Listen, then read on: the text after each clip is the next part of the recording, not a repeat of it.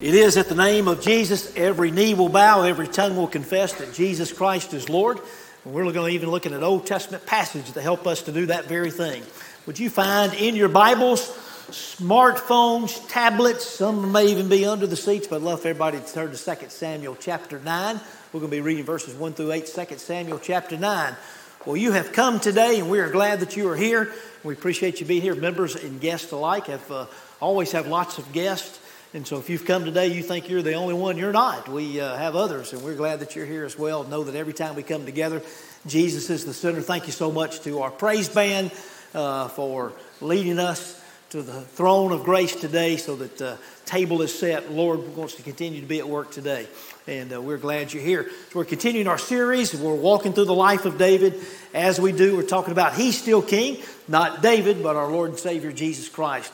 Still king, rules over all things regardless of what happens in this world, regardless of what's happened and taking place in your life.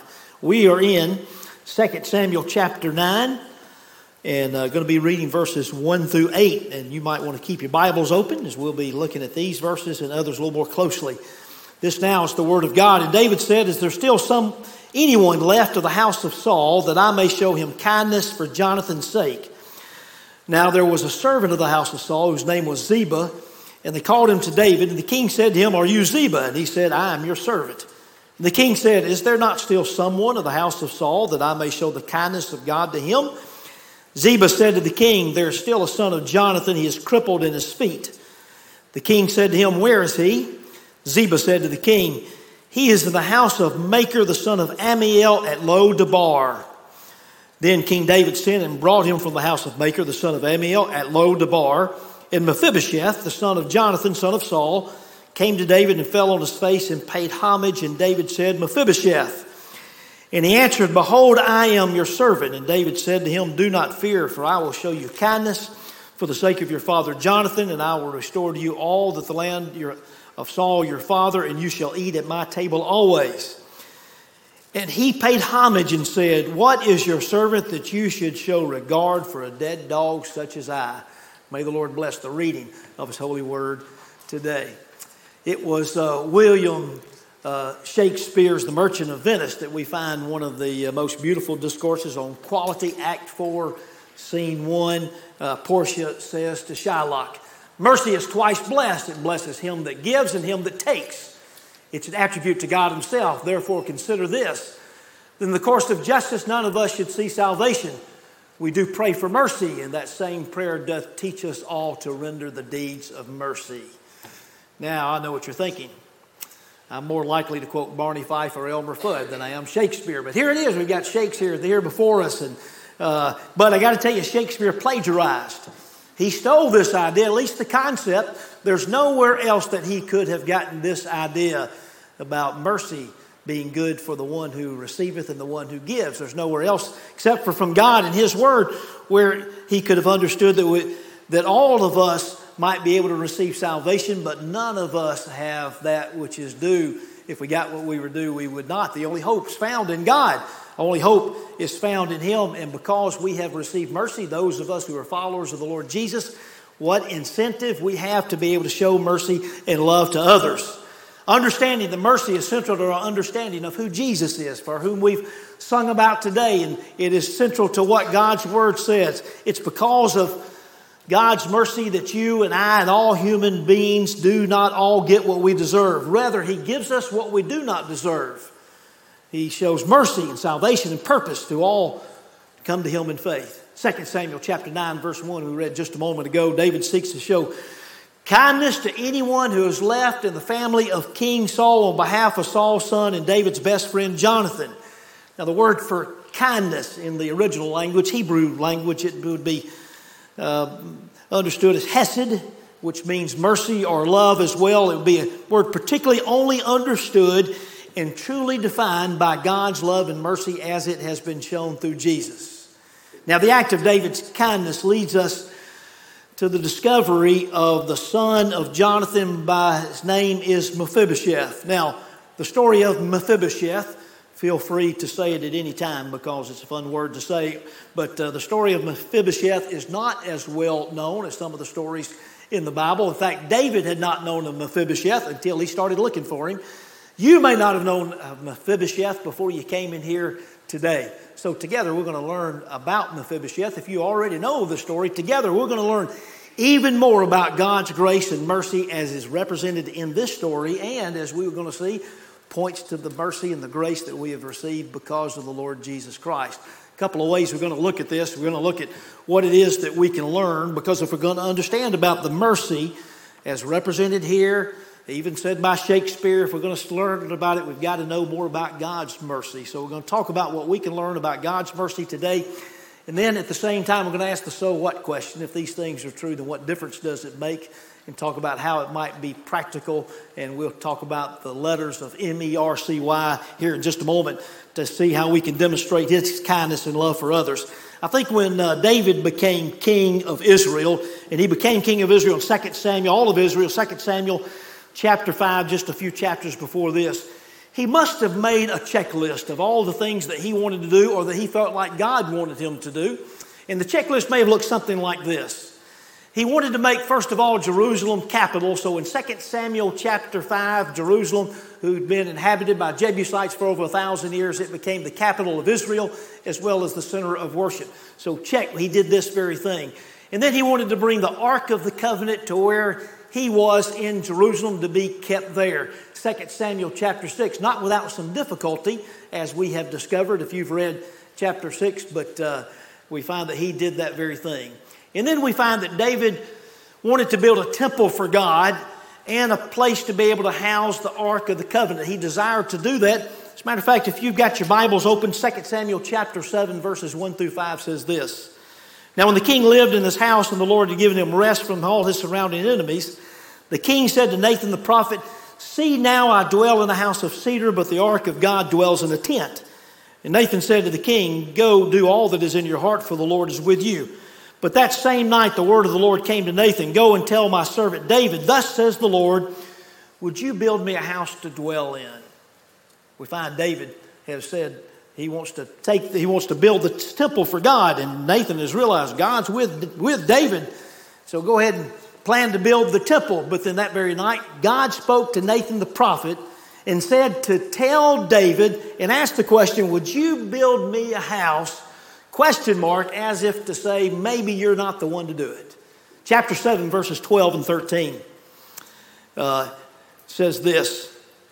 Verse 12, when your days are fulfilled, Lord speaking again to David, when your days are fulfilled, you lie down with your fathers, I will raise up your offspring after you, who shall come from your body, and I will establish his kingdom. He shall build a house for my name, and I will establish the throne of his kingdom forever. A couple of prophecies that are given here, one short term, one long term. The short term is, David, you're not going to build the temple, but your son Solomon is going to do that.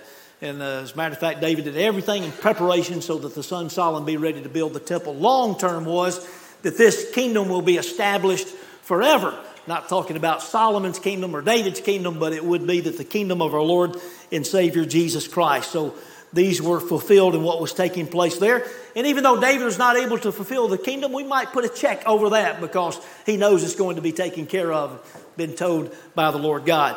And then we find that he wanted to enlarge Israel as God had intended.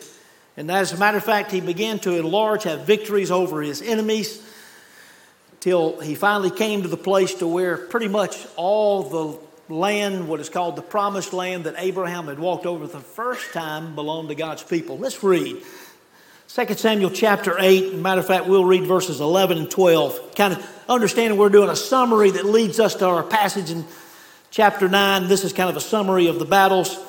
These also King David dedicated to the Lord, together with the silver and the gold that he dedicated from all the nations he subdued, from Edom, Moab, the Ammonites, the Philistines, Amalek, and from the spoil of Hadadezer, the son of Rehob, king of Zobah. Here's a map kind of showing maybe the land that was conquered. And this was what Abraham walked over hundreds of years before, that was promised to his descendants. And David, at his time and his reign, had more of the land that had been conquered for Israel, and more of the promised land than at any other time in Israel's history.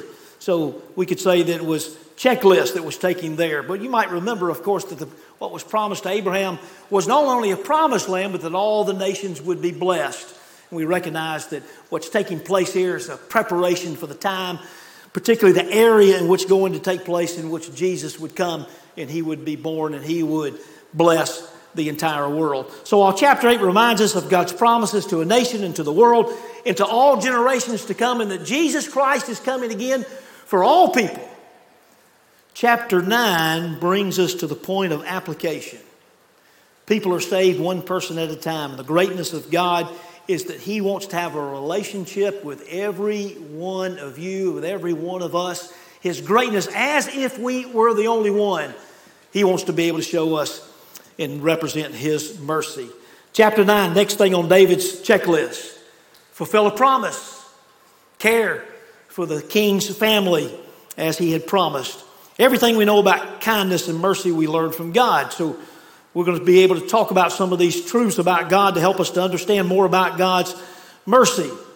And one of the first things that we learn is that he is rich in mercy. He is rich in mercy. Ephesians chapter 2:4 says, but God who is rich in mercy because of his great love, which he had loved us. How do we know that God's rich in mercy? Well, the Bible tells us so. And then many of you also have experienced. In our study today, we're going to see kindness demonstrated to one person on behalf of another. Mephibosheth receives kindness, does nothing deserving of the act of David. It is an act of David. It is by God's design to be a picture of God's mercy that is shown toward us. David looked to see who he could find that would still be alive, a part of Saul's family, that he could show kindness to because of the promise David made to Jonathan, the son of Saul. Back in 1 Samuel chapter 20, verses 13 through 15, Jonathan is the one that's doing the talking. He said, he's talking to David, may the Lord be with you as he used to be with my father. But as long as I live, promise me that you will show me kindness because of the Lord. And even when I die, never stop being kind to my family. Now, the word, as we have said in Hebrews, the word hesed, it's used 3 times in 2 Samuel 9, used here in 1 Samuel 20. It's translated in kindness in the English Standard Version, the translation that I read. It is such a rich word that one English word probably does not help us to be able to understand, sometimes translated simply as mercy and sometimes as love. John Oswalt said this: hesed is a completely undeserved kindness and generosity. For today, as we talk about God's mercy, as we talk about his love and kindness in relation to this story and God's mercy on us, this will kind of be our understanding of what we're talking about, a completely undeserved kindness and generosity. There were a couple of scientists that were on Discovery Channel or some such as that, and they had talking about where they had discovered another solar system not long ago, thousands of light years away. And in the conversation or the interview that was taking place with these scientists, they said, if we could travel there today, how long would it take us to get to that solar system? As they were describing how far out it is, and new solar system they discovered, said it would take us about 1,000 years in order to be able to get there today if we were to travel there from now. Then they asked the question, well, do you believe after discovering this there's life on other planets? And because this solar system was not unlike our solar system. And they said with great confidence, sure there is. There's got to be life on other planets or life like ours. After all, look at how vast the universe is in this solar system. Much like ours, there must be life on other planets. So was their conclusion. It's interesting to me that as they talked about these very things, that there was no mention that it led them to believe with the vast expanse of the universe would cause them to consider that there must be a creator. That there must be someone, there must be a creator of the universe. I think the greatness and the vastness of the universe should lead people to believe more in a creator God, not less. Galaxies some 50,000 light years from Earth are beyond our comprehension. But the psalmist compared the richness of God's mercy to just that. Psalm 103 in verse 11, it says, for as the high as the heavens are above the earth, so great is his steadfast love toward those who fear him. Mercy could be defined as the compassion expressed to meet human need. From creation to Revelation, the Bible is a story of a compassionate, loving God. let's look at our concept of God overall, or maybe how some people view God, though. Some who may certainly believe that there is a God, they believe that God is very far away from them and that He has little to do with their everyday life. Then there are others, maybe because of their own experience or something somebody's told them, or maybe even from some of the Old Testament stories that we read without reading the whole Bible and all it says about Jesus. They believe that God is kind of a judgmental God. God's ready to watching you to see if you're going to step out of line so that He might zap you. But a closer look at the whole Bible, the life and the teachings of Jesus, we find that God is involved, very much involved in people's lives. Jesus, who lived amongst us, was in fact the most compassionate one who ever lived. Let's not forget that Jesus came into history. In fact, He changed history as He came in to live amongst us so that He might die for us on the cross, so that we might know more about God's compassion and His love for us. Well, what more can you learn? Well, He's ready to be merciful. He's ready to be merciful. Saul's grandson was Mephibosheth. Mephibosheth was 5 years old when his grandfather and his father died in battle. Saul's household fled. At 5 years old, Mephibosheth's nurse dropped him while they were fleeing, and he was crippled in both feet. Now, in the passage that we're focusing on today, 2 Samuel 9, he's about 21 years of age. David's looking at anyone from the house of Saul that he might be able to show kindness to on behalf of his friend Jonathan. Calls one of Saul's servants, former servants, Ziba, and asks Ziba, who tells of one of David's descendants, the only one left, or one of Jonathan's descendants, the only one left, his son Mephibosheth, who's lame in both feet. In fact, it's repeated more than once. He's lame in both feet, so we can get a picture of a young man who's pitiable among others, who's called to the palace, and in a surprise move, he's given all the land that previously belonged to Saul, and he eats at the king's table. A completely undeserved kindness and generosity. Don't you know that our Lord, who is rich in mercy, we may not know how or why, but He has arranged so that we might experience more of His kindness and more of His love. Jesus demonstrated He's ready to be merciful. He came across a man who'd been born blind and He healed him. Jesus felt the touch of a woman with a blood disease and He healed her. When Jairus' daughter has died, He raised her from the dead.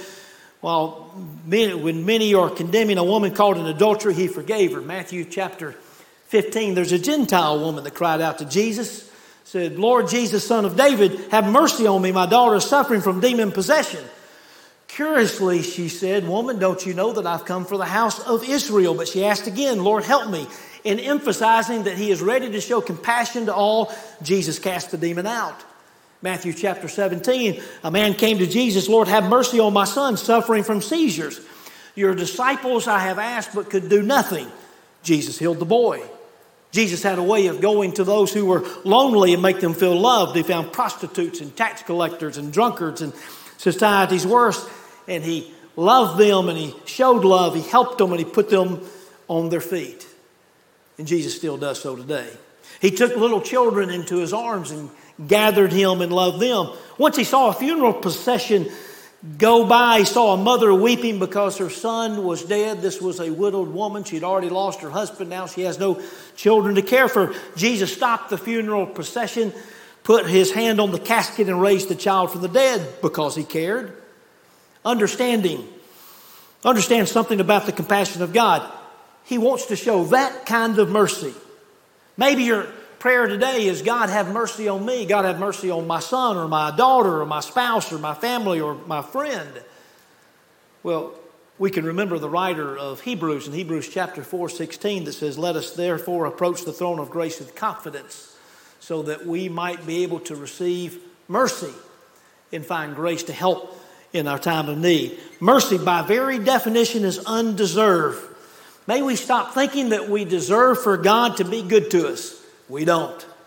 May we stop thinking that we sure need life to be fair to us. We don't. What we deserve is punishment because of our sins, to be separated from God. But if you know God personally through Jesus, you know a God of mercy and of love. Well, what more can you learn? God reproduces merciful people. God reproduces merciful people. Psalm chapter 37 and verse 21 says, the righteous show mercy and giveth. Another translation says, the righteous are generous. The word for mercy carries it with the idea of empathy, getting inside another person's skin so as to become completely identified with them. It's not just pity, it's seeing through their eyes, thinking like they would think, feeling their innermost feelings. You've heard the phrase, do not judge or criticize someone until you've walked a mile in their shoes. Well, to be merciful is to seek to identify with another that you understand their condition and you act accordingly. Does that not sound like Jesus?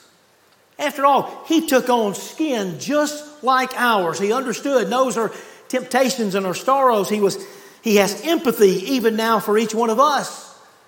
And as his disciples, we should have the same care and compassion for others. Perhaps even some of those where it may not be deserved. In Matthew chapter 18, Peter comes to Jesus and asks him, says, how many times should I forgive my brother? 7 times, Peter said, thinking that was a generous amount. But you know what Jesus said? He said, no, not 7 times, but 70 times 7, meaning that your forgiveness should be unlimited like God's forgiveness. And then right after that, he told a parable. He told a parable about the king who decided to receive and square all the debts of people that owed him money, that had borrowed money. And he came to one fellow that owed a significant amount, millions of dollars in our time today, in which he would said, and he told the man to pay back. He said, I cannot pay it back. He said, well, I'll put you and your wife and your children in prison until the debt is paid. And he pleaded, he said, oh, be merciful to me. The man pleaded before him. And the king was merciful. Not only did he give him time to pay the debt, no, in fact, he erased the debt altogether and let him go. And the servant, on hearing the news, went out and he found a fellow servant who owed him but a few dollars. And he grabbed him by the neck and he choked him and he demanded, pay back what you owe me. And this fellow, in a similar fashion, fell onto his knees and begged, be patient, I'll pay you back what I owe. But instead of showing mercy, he threw him in prison along with his wife and along with his children until the debt was paid. When the king found out, he wanted to know, why, if I canceled all your debt, why wouldn't you return in kind? Matthew 18:33 says, and should not you have had mercy on your fellow servant as I had mercy on you? Are those not the words of Jesus to each one of us who know Christ as the Lord and Savior? It makes sense that if we've been forgiven and shown so much mercy that we've become merciful people. To fail to do so might be evidence that we have not really experienced the mercy or the grace of God, or we have not found ourselves to be grateful and had gratitude for all that he has done, as we should have. After David had become king of Israel, and after he had conquered Jerusalem, after he had brought the ark into Jerusalem, and he wanted to be able to build the temple, but the Lord told him that it would not be him but his son, David prayed a prayer of gratitude. 2 Samuel chapter 7 and verse 18 says this, then King David went in and sat before the Lord and said, who am I, O Lord God, and what is my house that you have brought me thus far? David says. And then we find it sounds a little bit familiar to the prayer or what the gratitude that was given by Mephibosheth that we read earlier. 2 Samuel chapter 9 and verse 8 says, and he paid homage, meaning Mephibosheth paid homage and said, what is your servant that you should show regard for a dead dog such as I? Notice these statements sound familiar. The Lord is looking to reproduce merciful people and people who have gratitude so that we might be able to show mercy and other people might have gratitude so that we might be able to point them to Jesus. Well, what more can you learn? How about he requires us to show mercy to others? He requires us to show mercy to others as well. Proverbs chapter 11 and verse 17 says, a man who is kind benefits himself. I got to tell you, I love this story of Mephibosheth. It's not just because I like saying the word, though I practice so I could say it correctly over and over, but there are better known stories in the Bible. The story of David and Goliath, story of David and Bathsheba, which is going to come here very shortly, and the story of many other stories. But this story of Mephibosheth is stuck away in one of the shorter chapters about David. It's kind of a nice and sweet story. But But it's more than that. It's a powerful story and help us to understand about the goodness of God. David and the kingdom of Israel are at the height of their reign, is at the height militarily and economically, spiritually. The kingdom has come together under David's rule. They have been united. And one day David asked, is there anyone left of King Saul's house that I might show God's kindness? David's looking to show kindness to any of Saul's descendants, but his kindness, it has little to do with King Saul or even helping a crippled person, but it's for the sake of Saul's son and Mephibosheth's father, Jonathan, whom David loved, and David had promised that he would take care of his descendants. And Mephibosheth is found living in a place called Lo-Debar, a self-proclaimed exile east of the Jordan River. Lo-Debar means no pasture land or a wasteland. And David has him brought from Lo-Debar to Jerusalem. And when Mephibosheth heard the news of the king summoning him to be and appear before him, Mephibosheth, who was the enemy of one time of King Saul, he certainly had feelings of fear or uncertainty. And maybe depending on the stories that he had listened to, and maybe if there are stories who had come from Saul, maybe he would be fearful. Maybe the stories that were coming from his father Jonathan, maybe coming in with great anticipation. We have some clues in the scripture as to how he came and what he was thinking perhaps, because David said, do not fear. Now keep in mind, as Saul's dynasty continued, Mephibosheth would have been next in line to the throne. And from a political standpoint, David had every reason to make sure that did not happen. But 2 Samuel chapter 9 is one of those most touching scenes in all the Old Testament. As lame Mephibosheth appears before King David, he probably had to be carried to the throne room. But since the Bible says that he bowed, that he fell before the king, perhaps as he came just before to appear David, maybe on his own, he insisted on making his own way in order to come to the king. And David also had to be waiting in anticipation, because here's the only son left of his best friend. And he's waiting to be able to see, anticipating what he's going to give. And so as David's waiting, Mephibosheth is in the wings making his way. Maybe he hears Mephibosheth before he sees him. Shh. Shh. Shh. As Mephibosheth is perhaps making his way, dragging one foot, pushing the other in order to make his way to the king. And then he comes and he appears before the king. He's slow and deliberate. Shh. Shh. Shh. But clumsily he comes and finds himself before the king, and there the scripture says that he falls before David. Perhaps it helped you to picture maybe a better known character by the name of Quasimodo from the novel The Hunchback of Notre Dame, a most pitiable, unattractive man with little to offer the world, someone that the rest of the world would pay no attention to except for maybe to stare in disgust. But he's called before the king. Mephibosheth falls. And he says, what is your servant that you should notice a dead dog like me?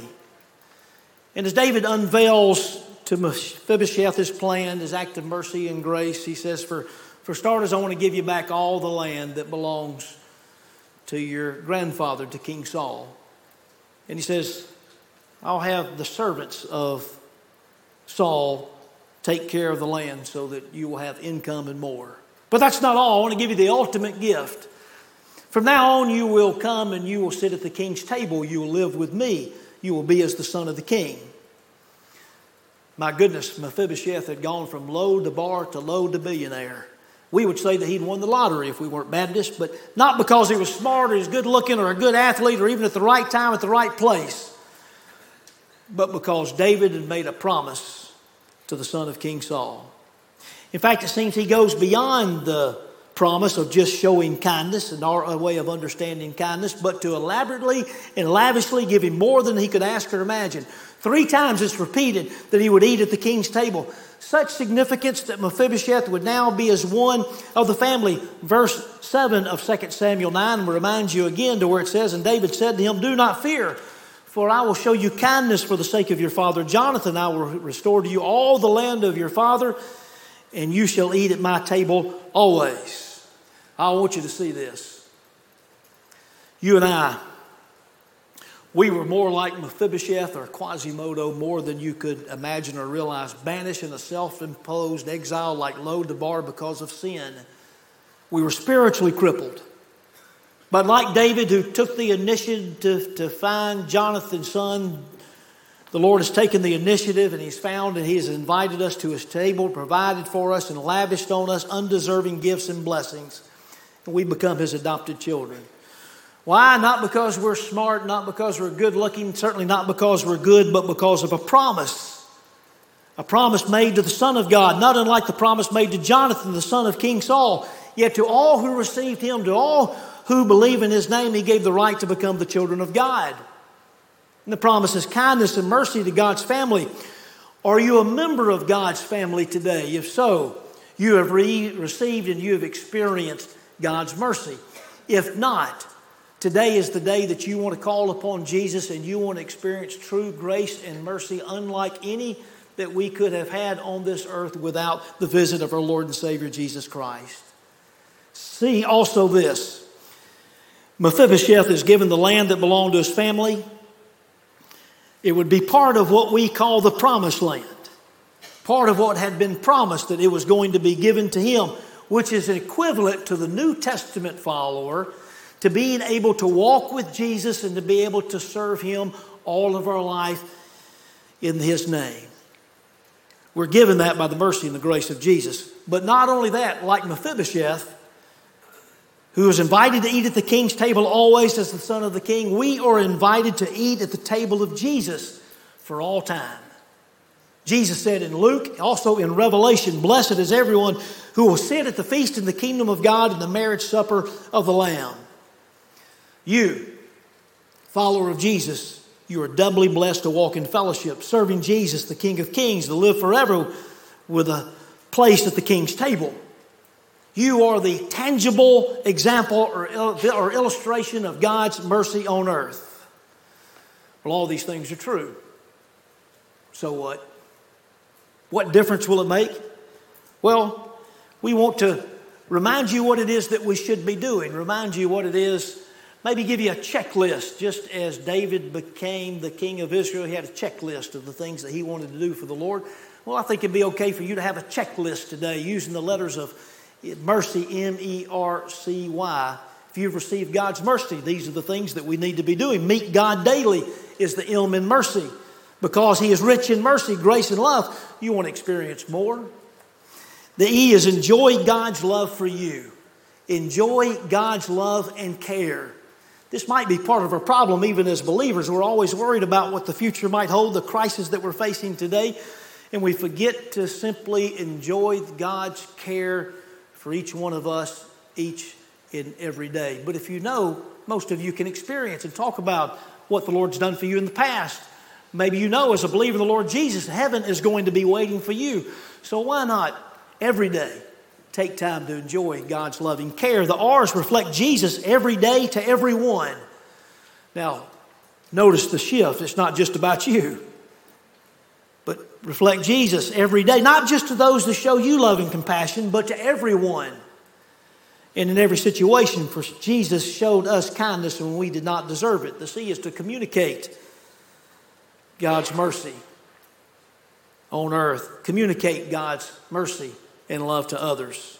In much the same way that Jesus was God's way of communicating His love when He was here on earth, now we are the body of Christ and we are to be communicating God's love to a world that needs to know about His love and needs to be pointed to Jesus.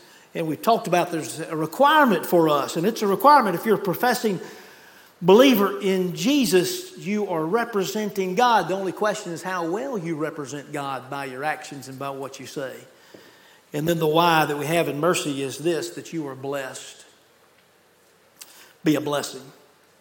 You see, Jesus defines what it means to be blessed, because many of us, even as believers, we talk about how blessed we are, and sometimes we're talking about our health or talking about our pocketbook, but to be blessed in Jesus means that we get in on what Christ is doing. We're able to join in on showing mercy and love and giving grace to others because we have experienced it ourselves firsthand. If you've not experienced the love of Christ, the mercy of Christ firsthand, I want to encourage you today. Even as we pray in just a moment and we sing our last song today, I want to encourage you, maybe even during that time, to call upon Jesus. Be sure that you've asked Christ to forgive you of your sins and you've asked Jesus to be your Savior and Lord.